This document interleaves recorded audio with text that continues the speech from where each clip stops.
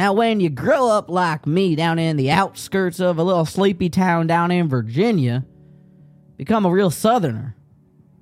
You wake up in the morning to the smell of mama's grits. You pour some bourbon in your coffee. You skedaddle down over there to Hebrew school, because that's what Pops did, that's what Grandpappy did, and that's how we're going to do it.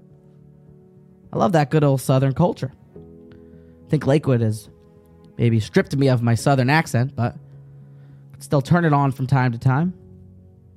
I did have the great fortune growing up down in Virginia of attending a Hebrew school, 3rd, 4th grade. It was a modern Orthodox school that every single morning, it may sound crazy to y'all Yankees, that we began our day with a turning towards the Israeli flag and a Hatikva prayer before we turn our attention to the American flag, and we pledge our allegiance to the flag of the United States of America, to the republic of which it stands, one nation, under God, indivisible, with liberty and justice for all. And then we would go learn some Chumash Rashi, some Archaims, and rip apart the Taisasim with the Ksais and the Nasivis, you feel me? That's how days started. And I was just thinking, really, even the northern gentlemen, all your Yankees, and even the southern folk, we all pledge our allegiance. Nobody doesn't begin their day with a pledging of the allegiance. We are commanded to say out loud audibly and take our right hand, instead of putting it over your heart, you put it over your eyes and you say, Shema Yisrael, Hashem Elokeinu, Hashem Echad. It's supposed to be a Kabbalat Ol Malchut Shamayim. It's supposed to be a pledging of your allegiance to Hashem. And I was just recently bothered. It irked me that the text of Shema Yisrael, this pledging of allegiance, it isn't really accepting upon ourselves something, a Kabbalah, because the words say Shema, hear, O Israel. It sounds like you're preaching it. You're talking to somebody else that they should accept it. But listen to this.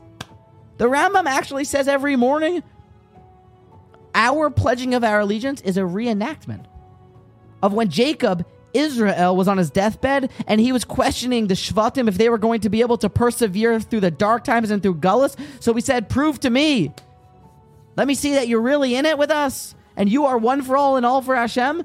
And they all responded with a Shema Yisrael, hear, O Israel, hear Jacob. Yisrael is referring to Yaakov. The Lord our God, the Lord is one.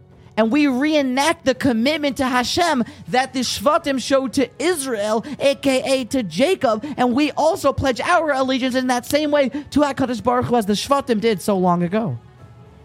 It's actually the source, says the Rambam, because Yaakov responded with I have such a good family. Baruch Shem Kivod Malchus Olei Olam Voed. That's why we say Baruch Shem Kivod Malchus Olei Olam Voed. But every morning, I don't want it to be lost here, that we're to put our right hands over our eyes and say, I pledge allegiance to HaKadosh Baruch Hu, the ruler of the entire universe.